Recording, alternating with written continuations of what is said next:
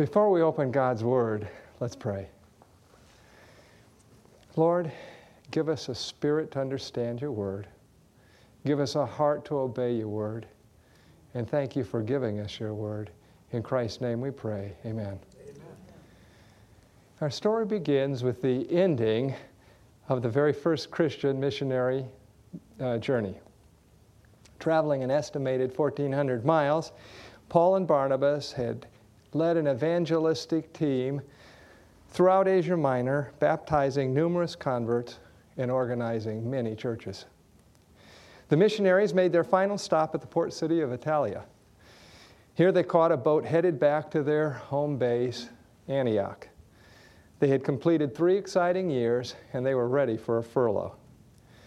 We begin with Acts 14, verse 26. From Italia, they sailed to Antioch, where they had been commended to the grace of God for the work which they had completed. What a testimony they had of miracles and wonders that God had performed. Now, when they had come and gathered the church together, they reported all that God had done with them, and that he had opened the door of faith to the Gentiles, verse 27 tells us. This testimony was so important that God arranged for the testimony to be given again and again. Testimony is effective. And this testimony galvanized the Antioch church into greater efforts to win Gentiles to Jesus. But while God was using Paul's testimony to advance the gospel cause in Antioch, Satan was inspiring his agents to carry a far different testimony to Jerusalem. Jews who had rejected and opposed Paul's gospel message wrote letters and traveled to Jerusalem for business and for the annual feast. Their testimony was of synagogues being split and homes divided by Paul in the most inflammatory manner. They told how Paul was causing Jews to cast aside long-established traditions and customs. They blamed Paul for stirring up dissension among Jews scattered throughout the Roman Empire. These testimonies stirred up the anger of the Jews that were in Jerusalem. This made a very interesting situation. As a Jew, Saul had caused persecution in Jerusalem. But now as a Christian, it seemed like he was causing persecution in Jerusalem for Christians. The life of Paul abounds in such ironies. Saul's persecution of the church in Jerusalem caused Christians to flee to Antioch, where they established the church, which Paul's ministry subsequently built up. Saul first went out from Judea to oppose Christians, while Christians later went out from Judea to oppose Paul. That brings us to Acts chapter 15, verse 1. And certain men came down from Judea. Though these men had been sent to Antioch, Syria by the leading brethren in Jerusalem on official church business, they carried an unofficial agenda, for the verse continues, that they taught the brethren, unless you were circumcised according to the custom of Moses, you cannot be saved. The introduction of this new and false teaching made of none effect the life and sacrifice of Christ. It did away with the prophecy of Daniel 9:27 that Christ, the Prince of the Covenant, would cause the sanctuary sacrifice and offering to cease. It attempted to mend and restore the veil that an angel hand had ripped apart at Christ's death. Paul was well familiar with this teaching, for he had once taught it himself. During the trial of Stephen, he had supported the accusation of false witnesses who stated that Stephen taught that Jesus of Nazareth will change the customs which Moses delivered unto us. As a Jew, Saul had made this accusation against Christians, but now Christians are making this same accusation against Paul. After his conversion, Paul realized that in Jesus' life, type had met antitype, ending the purpose of the ceremonial rituals given by Moses at God's command. Careful students of the Word had recognized this truth immediately, that unforgettable Passover weekend that Christ was crucified. We should note this statement from Desire of Ages, and I'm reading. From the crucifixion to the resurrection, many sleepless eyes were constantly searching the prophecies, some to learn the full meaning of the feast they were then celebrating. Many who at that time united in the service never again took part in the Paschal rites. They got it. The ritual service had no further value. The deliverance from bondage in Egypt had been superseded by the deliverance of bondage from sin. Type had met antitype. The communion service replaced the Passover service. The one sacrifice on the cross had replaced the daily sacrifice on the altar of burnt offering. They were now Christians. Sketches from the Life of Paul states it succinctly. The law of ceremonies was made null and void by the crucifixion of Christ. The pro-circumcision teaching was a new heresy. Appealing to the cultural prejudices of long-held tradition of the Jews, it attempted to inject a fundamental change into Christianity, not authorized by Jesus. In contrast, the pro-Christian teaching of Paul was the continuation, renewal, and flowering of the teaching of patriarch and prophet. Acts 15, verse 2 says, "Therefore Paul and Barnabas had no small dissension and dispute with them." This was the proper response, for as Sketches from the Life of Paul states, in every age the archenemy adapts his temptations to the prejudices or inclinations of the people. It is the duty of every faithful servant of God to firmly and decidedly withstand these perverters of the faith and to fearlessly expose their errors by the word of truth. Amen. Paul and Barnabas were both prophets with an inspired message. They pointed their hearers to appropriate and plain Scripture. This should have settled the issue. But the pro-circumcision party was not open to the spirit of prophecy. Paul and Barnabas spent earnest time in prayer. God's answer came to them by revelation, instructing the brethren to go to Jerusalem for a general church council. Since biblically based global church unity is a priority with God, local practices that impact the church globally must be decided globally. Amen. We see this was true from the very beginning of the Christian church. Yet God's instruction was counterintuitive. How could a general conference in Jerusalem solve the problem when Jerusalem seemed to be the source of the heresy? But trusting the divine directive, the Antioch church members ceased debating and sent representatives to Jerusalem. An uncircumcised Gentile convert, Titus, went up with them. I like Titus' spirit. He was willing to be circumcised or remain uncircumcised, depending on the decision of the General Conference. Verse 3 continues, "So being sent on their way by the church, they passed through Phoenicia and Samaria, describing the conversion of the Gentiles, and they caused great joy to all the brethren." The trip south to Jerusalem was a little more than 210 miles.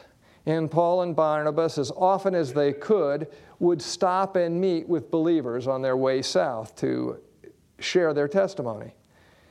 Their reports of God's mighty work among the Gentiles were very inspiring.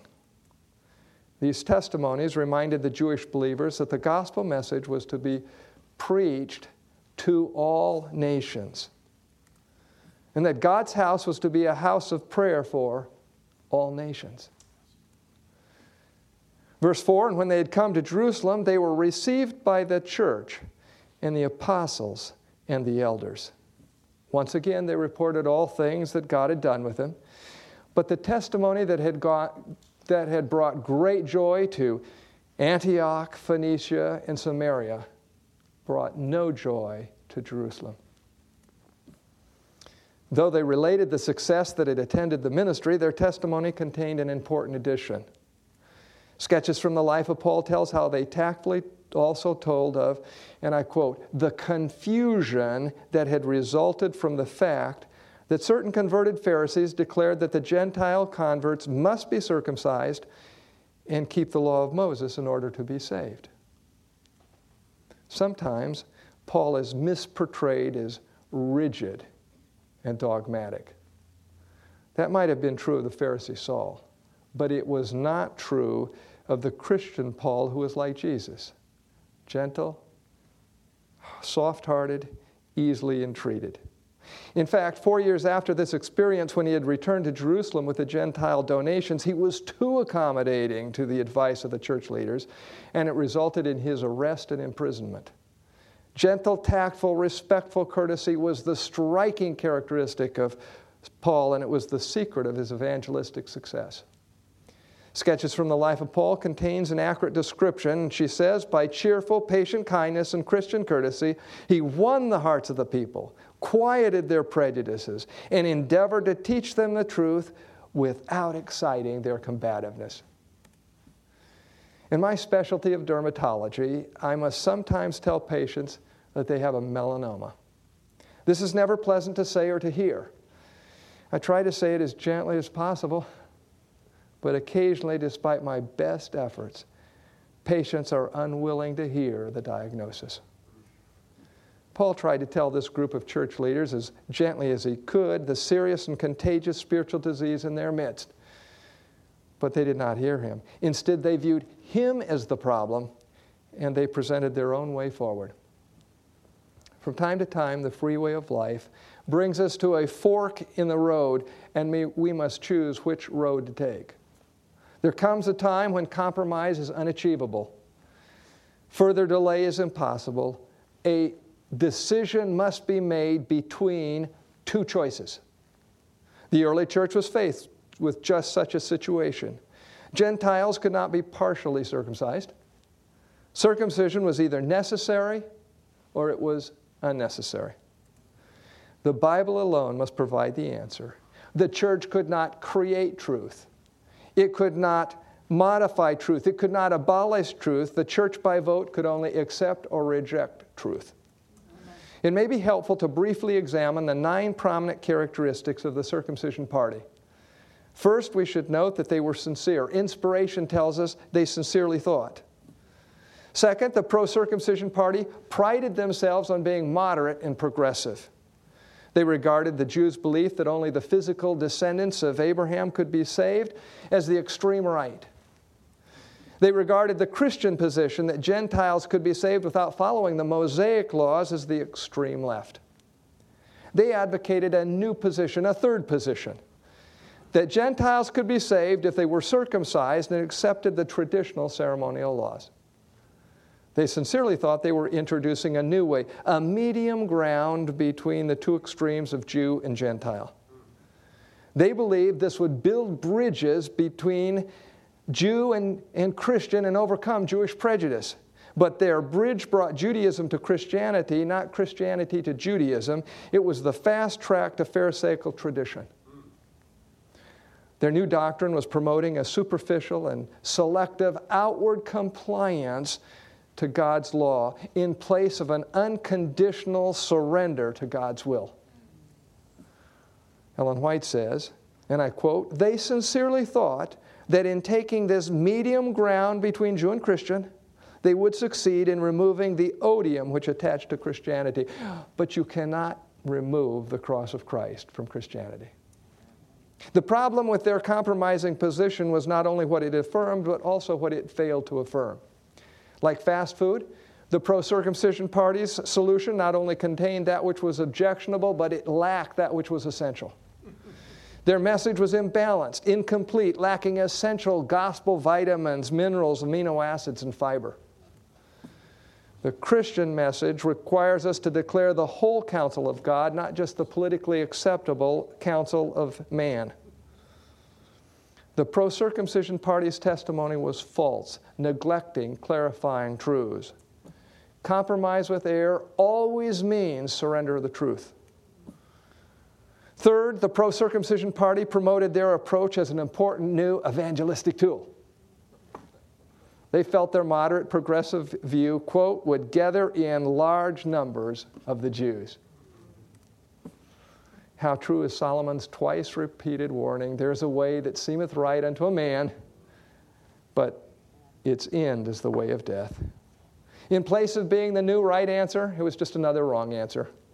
Instead of strengthening the cause of truth, it weakened the cause of truth by dividing the believers. It is a law of the mind that the rejection of truth gives a religious zeal that borders on fanatical. Inspiration is plain. I quote, "Those who will not themselves accept the truth are most zealous that others shall not receive it." Growing up in a minister's home, I had the opportunity to frequently observe how rejection of truth brought with it an energetic zeal in opposing truth and promoting error. The pro-circumcision party is important for us to study. They are a prototype for last-day deceptions within the church. This will happen in the future. Speaking of the church, Ellen White stated, "In these last days, false teachers will arise and become actively zealous. False theories will be mingled with every phase of experience and advocated with satanic earnestness. In the very midst of us will arise false teachers giving heed to seducing spirits whose doctrines are of satanic origin." This is a clear, unambiguous warning, brothers and sisters. Fourth, the pro-circumcision party was sent to Antioch on official church business, but they misused their church position. They promoted their personal pet theories. By exceeding their authority, they revealed themselves unrestrained by God-appointed church-delegated authority. Fifth, they promoted a party spirit. They are called of the sect of the Pharisees who believe. Sometimes they are referred to as those of the circumcision and of the concision, Philippians 3:2. Sixth, they divided and unsettled members. Fruit is a reliable way to test a message. The fruit of Paul's message was strengthen churches, but the fruit of the pro-circumcision party was divided, weakened churches, which they then blamed on Paul. The pro-circumcision movement was a repeat of Lucifer's rebellion in heaven. Though professing complete loyalty to God, Lucifer rejected God's appointed messenger, Jesus, and God's appointed order. Lucifer professed to be promoting the harmony of heaven and accused the loyal of being the cause of the division in heaven. It is little wonder that Paul warned the Philippians, beware of the false circumcision, and classed them with evil workers.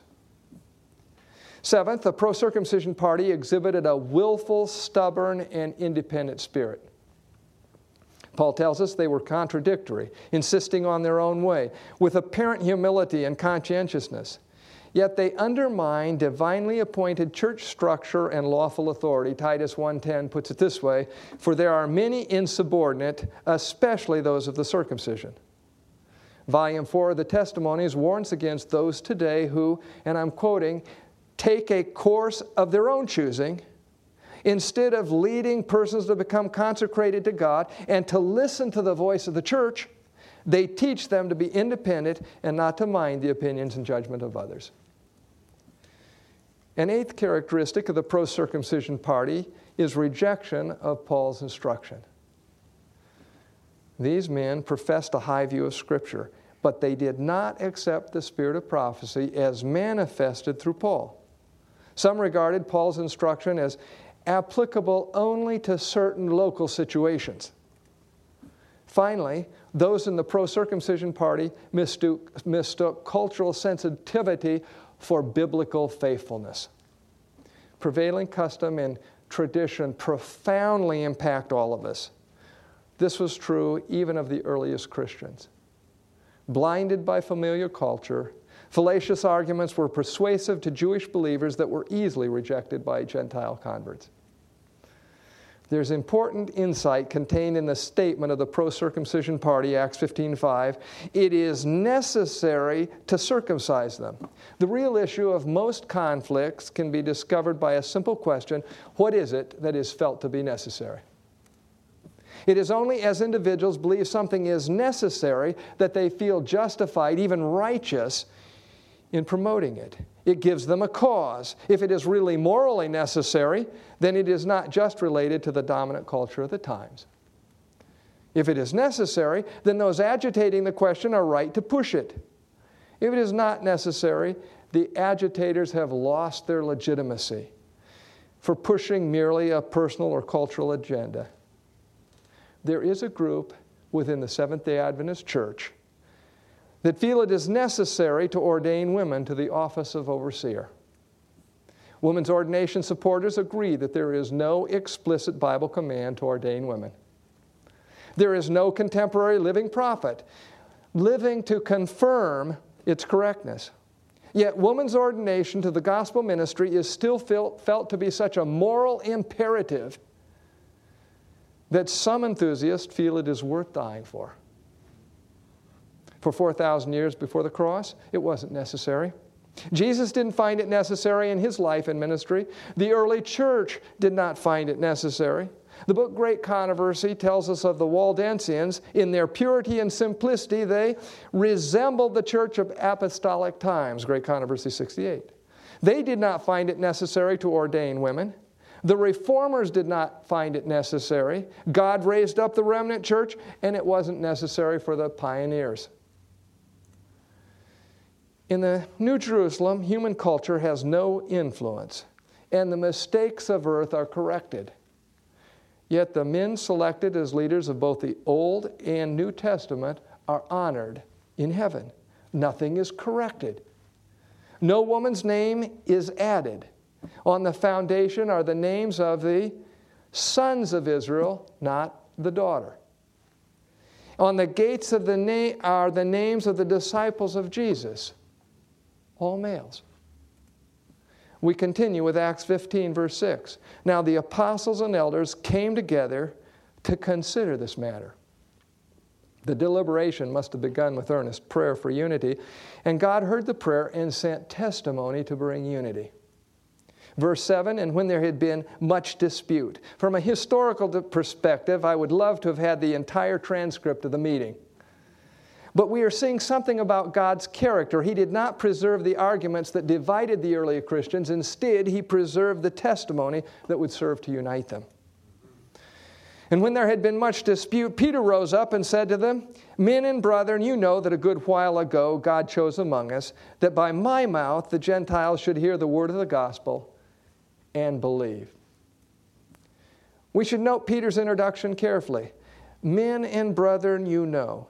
He wisely begins with something they all agree on, something they are familiar with and accept as truth.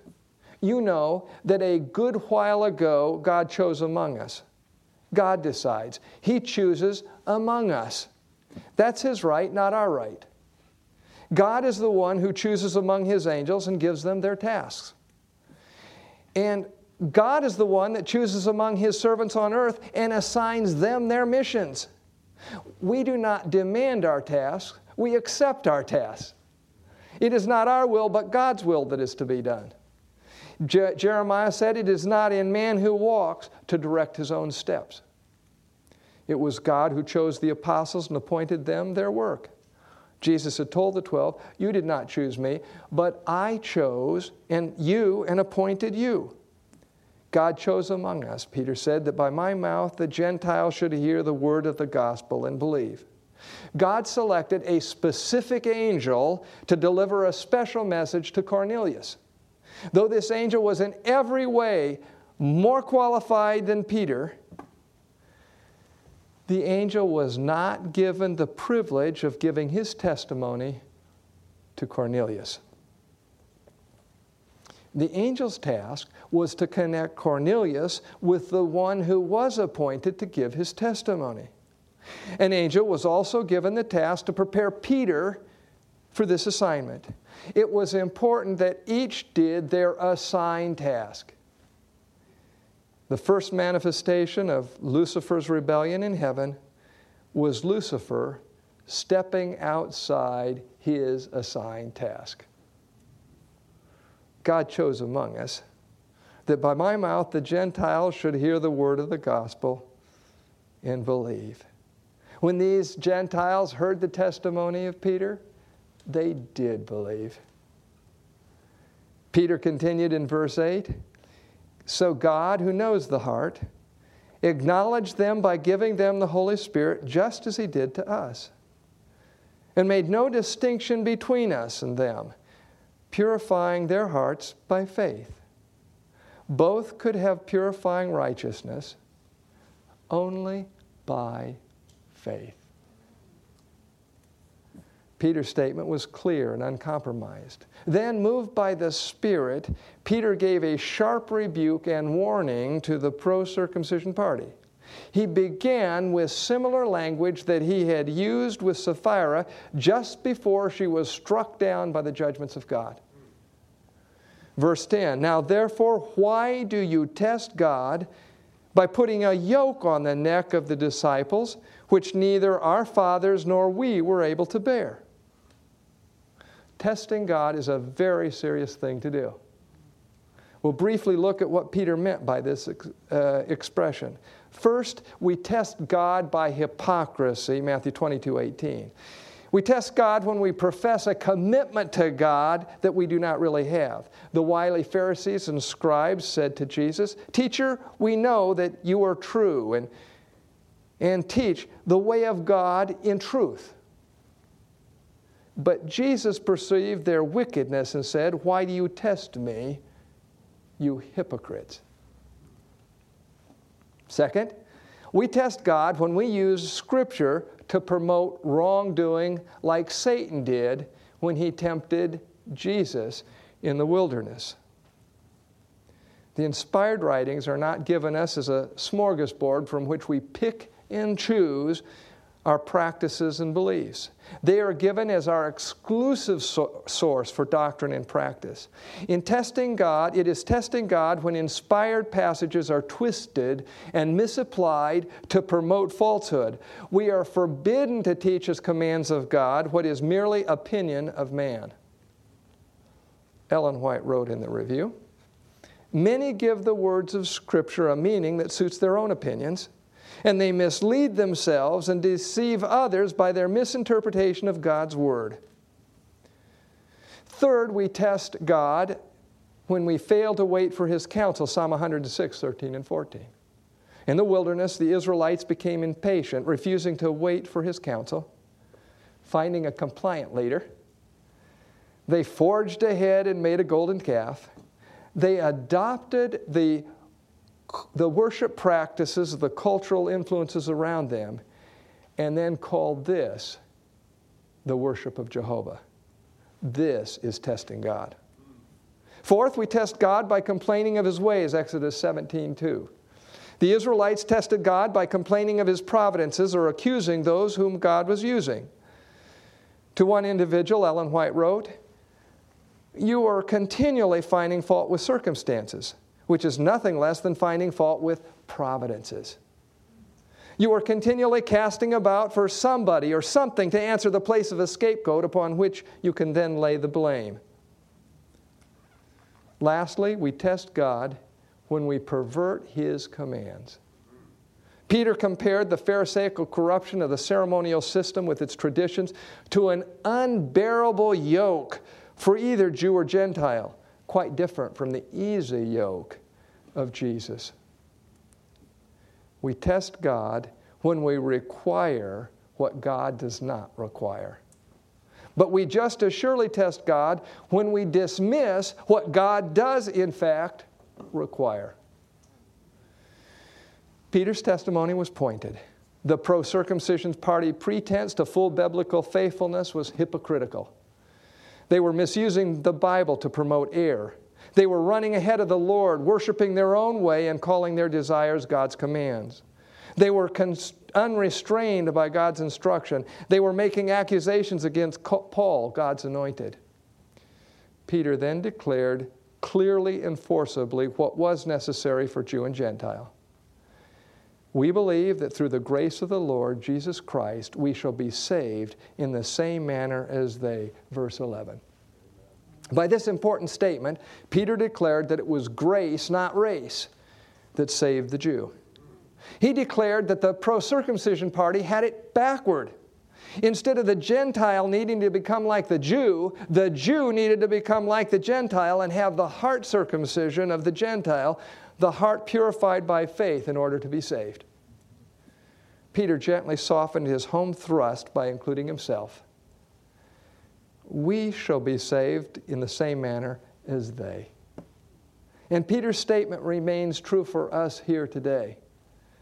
We are saved in the same manner as they. Our hearts too must be purified by faith. Peter's pointed testimony with its strong rebuke was the first step toward unity. Volume 3 of the Testimonies declares, God designs that His people shall be a unit, that they shall see eye to eye and be of the same mind and of the same judgment. This cannot be accomplished without a clear-pointed living testimony in the church. End of quote. When we pray for unity, we are praying that God will restore a clear-pointed living testimony in His church today. And this type of testimony will come because as many as I love, I rebuke and chasten, and Jesus loves me. This I know. With Peter's rebuke ringing in their ears, verse 12 says, all the multitude kept silent and listened to Barnabas and Paul, declaring how many miracles and wonders God had worked through them among the Gentiles. This was no slick PR marketing gimmick. These were real miracles and wonders.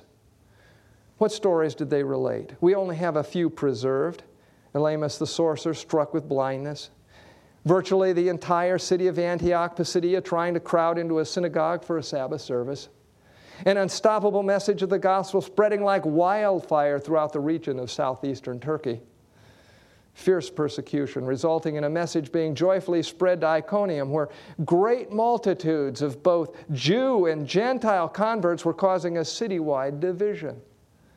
Persecution spreading the message to the cities in the region of Lycaonia. The healing of a congenital cripple, resulting in an attempt to worship Paul and Barnabas as gods, followed by the stoning of Paul and his apparent miraculous recovery. Persecution spreading the gospel to Derbe, resulting in another large ingathering of souls. From time to time, I see patients with open sores of prurigo nodularis. They usually have scars. The sores may be infected. Sometimes I will see a patient with lichen simplex chronicus. Both these skin problems are self-inflicted from repeatedly scratching and rubbing and itching. The cure is to stop the scratching and rubbing. The church right now has a self-inflicted disease with wounds open to the world. Further agitation won't help this, since it was the agitation that caused the problem in the first place. The solution is the discipline that my patients need, the discipline from the head to control the hands. When Paul and Barnabas concluded their testimony of God's work among the heathen, a solemn stillness from the Lord reigned over the assembly, and the general conference was finally ready to come to a decision. The head was to regain control of the body. Beginning with verse 13, after they had become silent, James answered, saying, Men and brethren, listen to me. Simon has declared how God at the first visited the Gentiles to take out of them a people for His name. And with this, the words of the prophets agree, just as it is written. Like the fair-minded Bereans, James was comparing Peter's testimony to the Scripture. Like the Old Testament church, like Jesus, James could speak with authority from an "it is written," a plain "thus saith the Lord." Patriarchs and Prophets plainly says, the work of Moses, of the 70 elders, of the rulers and judges was simply to enforce the laws that God had given. They had no authority to legislate for the nation. This was, she says, and continued to be the condition of Israel's existence as a nation. This is just as true for the church. James understood this. Though he gave one reference as a sample, he acknowledges that the writings of all the prophets agree. It was on Scripture, not the testimony of miracle and wonders, that the early church placed its confidence. A general conference is not above the Bible. Without Bible authority, even the early apostolic church had no authority. James doesn't say, we believe because of the testimony and miracles being performed by Paul and Barnabas. He doesn't even refer to them. The early church was in danger of straying from the Bible. By using the Bible just as it is written, without complicated commentary. James was using the Bible to correct the errors seeking admittance into the church. In verse 16, James continued by quoting Amos. After this, I will return and will rebuild the tabernacle of David, which has fallen down. I will rebuild its ruins, and I will set it up so that the rest of mankind may seek the Lord, even all the Gentiles who are called by my name, says the Lord who does all these things. David's kingdom was a type of Christ's kingdom. Ultimately, Gentiles made up a significant portion of David's empire. These Gentile subjects, like Ittai, were loyal and trustworthy, enlarging, enriching, and strengthening David's kingdom. But David's Gentile subjects were not required to be circumcised to become citizens. As it was depicted in the type, so it would be in a much greater measure in the antitype. Isaiah describes the tabernacle of David as the throne room of the restored kingdom the Messiah would set up. Following the ascension of Christ and the heavenly pageantry of the enthronement in the heavenly sanctuary, the good angels were energized, while on this earth, Satan's angels were dispirited. It was at this key moment that Pentecost came. And in an instant, the tabernacle of David was rebuilt. In holy vision, God had shown Amos this restoration of David's kingdom, and that a major purpose in this restored kingdom was to bring Gentile subjects flooding into this kingdom, those that were called by God's name. By the sure word of God, it was the time of the Gentiles. In further agreement with Peter, James adds that God had planned for this all along. Verse 18 says, known to God from eternity are all His works. From eternity, God knows what He's going to do, and He has given us His promise that He will not make changes in the future that He has not revealed to His prophets in the past. God makes no hasty, last-minute, poorly thought-through choices that He suddenly springs on us. His choices were long before we were born. From His vantage point of eternity, He chooses among us. In Acts 15, we see the same pattern that is given throughout the Bible. It is the present truth principle. Present truth is a past prophecy that is fulfilled in the present. Present truth is light that guides us in making our decisions. There are many examples of this principle, but we'll mention only 4. The change from the firstborn being the priest to the priesthood being restricted to the Levites, actually to Aaronites, was first prophesied by Jacob, but it was not present truth until authorized by the prophet Moses. The change from judge to king was prophetic truth when prophesied by Jacob, then Moses, but it was not present truth until authorized by the prophet Samuel. The change from united to divided kingdom was first prophesied by Ahijah, but it was not present truth until authorized by the prophet Shemaiah. We must not miss this. It is always God's word that guides. We do not look to the whims of the people for guidance. We look to prophetic truth with prophetic authorization for any change we support. This is why God's word brings unity. Jeroboam was authorized to be king of northern Israel, but no such authorization was given him to introduce worship changes or priesthood changes. The divided kingdom was present truth and must be allowed. But the divided worship and priesthood change was apostasy and must not be supported by the faithful in Israel. Ellen White asked an important question: what valid reason can be given for a change which the Scriptures do not sanction? Great Controversy 54. Before accepting a worship change, Great Controversy admonishes us to demand a plain, thus saith the Lord, in its support. The Word of God is clear. When a dispute is raging in the church, Exodus 23:2, you shall not follow a crowd to do evil, nor shall you testify in a dispute so as to turn aside after the many to pervert justice. Pilate did not follow this counsel of the Lord. Instead, he followed the crowd to do evil. He let the loudest voices make the choice. He went with the easy, popular side. But when the early church leadership was tested, they did not make their decision based on the local vocal majority. Peter and James were guided in their testimony by the present truth principle, not by the popular error principle. They would not turn aside after many to pervert justice. The wilderness was a type of God's people to the close of time. Though all leaving Egypt were commanded to be circumcised, a short time into the wilderness wandering, the children of Israel were forbidden to circumcise the newborns. Those born during the wilderness wandering were uncircumcised, and they entered the land of Canaan uncircumcised. As in the type, much more in the antitype. This became prophetic truth by Amos, Isaiah, Daniel. It became present truth when it was authorized by Jesus and the apostles.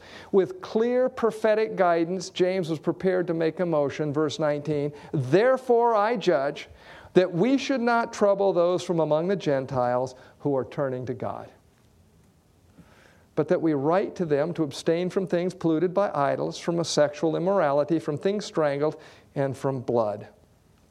Although circumcision was the flashpoint, this reveals that there were 3 items that were also included in the discussion besides this. Meats offered to idols, the use of blood in food preparation, and immorality. Unlike the ceremonial laws, which were temporary, these 3 involve the moral law. The 2nd commandment forbids idolatry. The 6th commandment demands the preservation of health with avoidance of activities that would shorten life. And the 7th commandment prohibits moral impurity.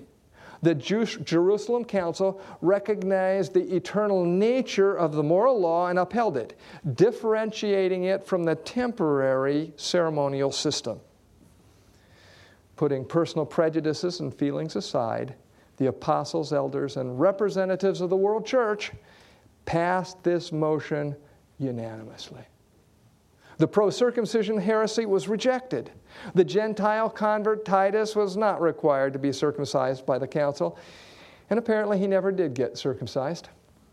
Furthermore, the council affirmed the work of Paul and Barnabas, while the self-appointed work of the pro-circumcision party was exposed and explicitly condemned, regardless of their church position, their church connection. These agitators did not speak for the church. They were simply giving their personal opinion and private interpretations. The council sent respected church leaders to Antioch to give their testimony of the decisions of the General Conference and affirm the value of Paul and Barnabas' mission and message. And that's the story of Acts 15, but through the centuries, Acts 15 has been misunderstood and misinterpreted. Historically, it has been used as a key argument by Sunday keepers to justify the change from Sabbath to Sunday.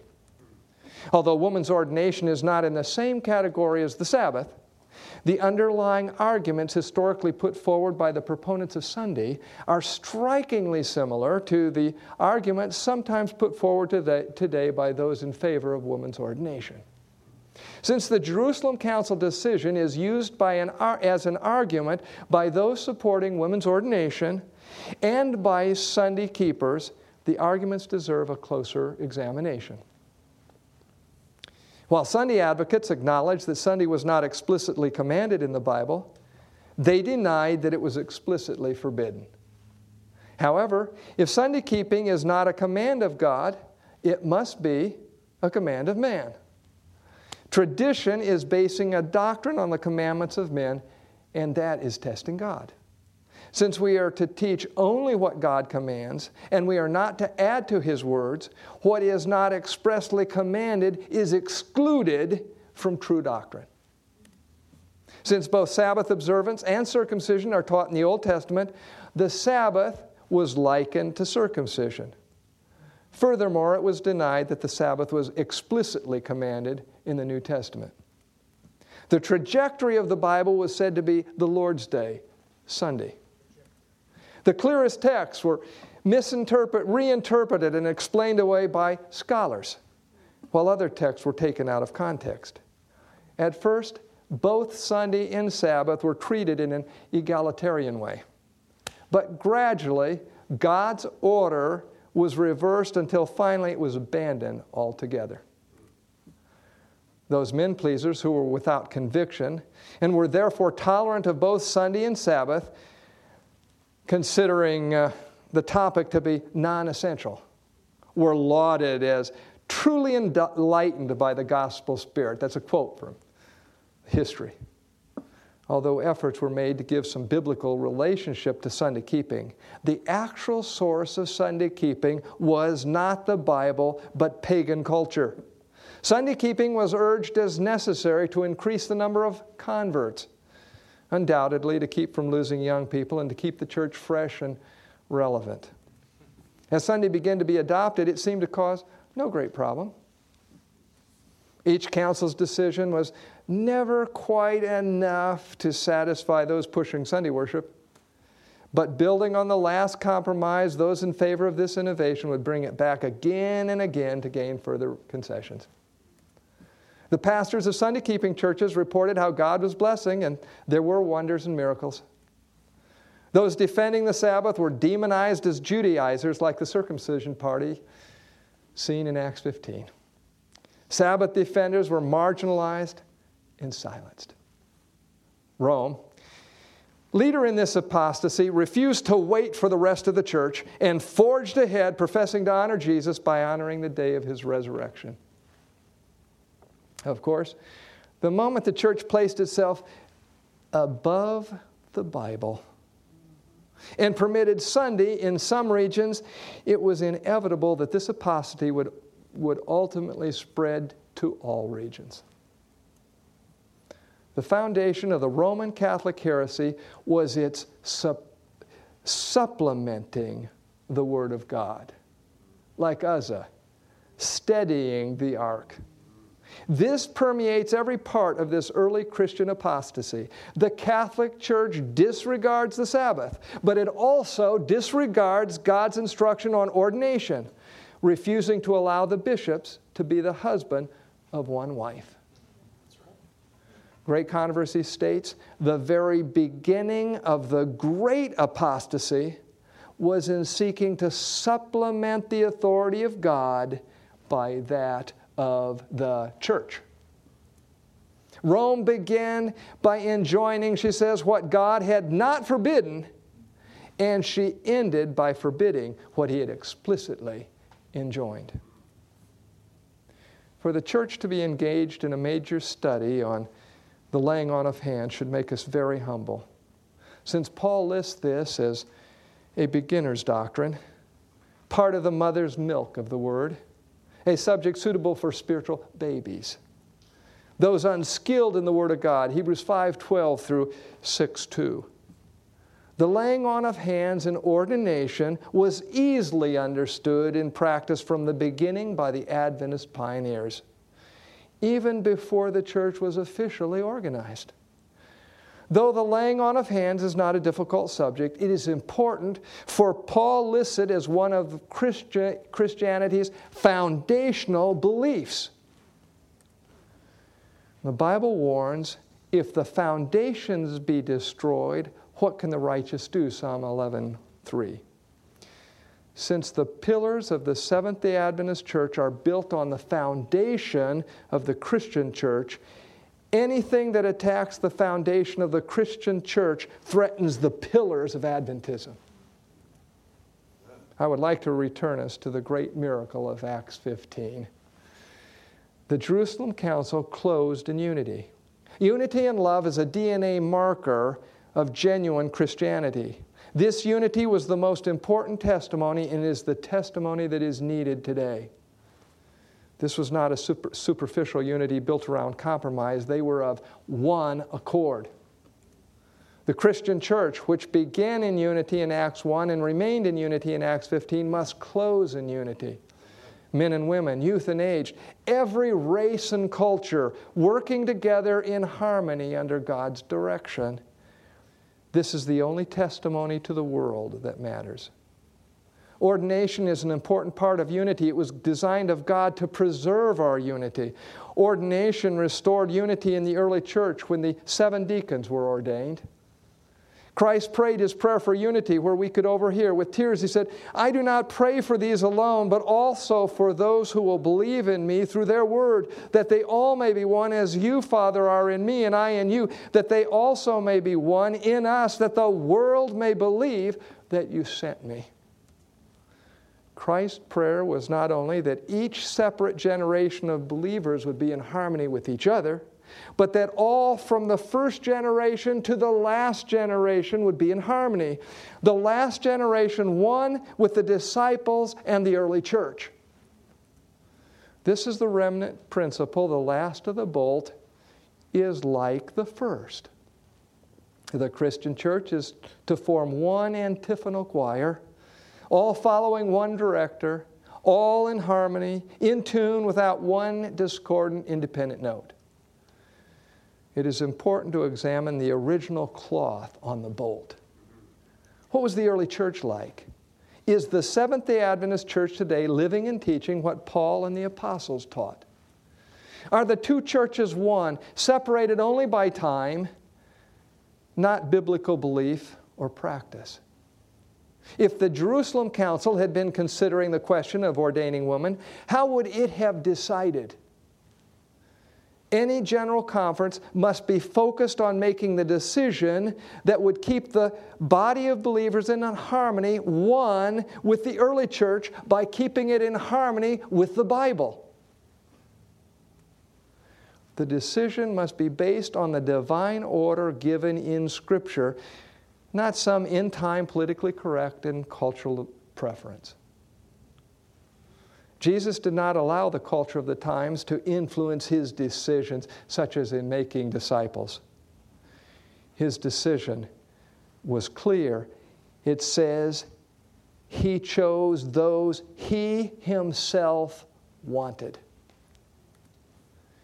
Is the corporate body of the church utilizing the women of the church like Christ and the apostles utilized them, treating each with dignity and importance? What ministry did Jesus give women? Is the remnant church the promoter of the same women's ministries? The ministry of Peter's mother-in-law was so important that Christ healed her so that she could resume it on the Sabbath. Unselfish women ministered with their substance. Dorcas' ministry was so important that God resurrected her so that she could continue it. Amen. Paul listed the qualifications for women whose ministry entitled them to the church's sustentation fund.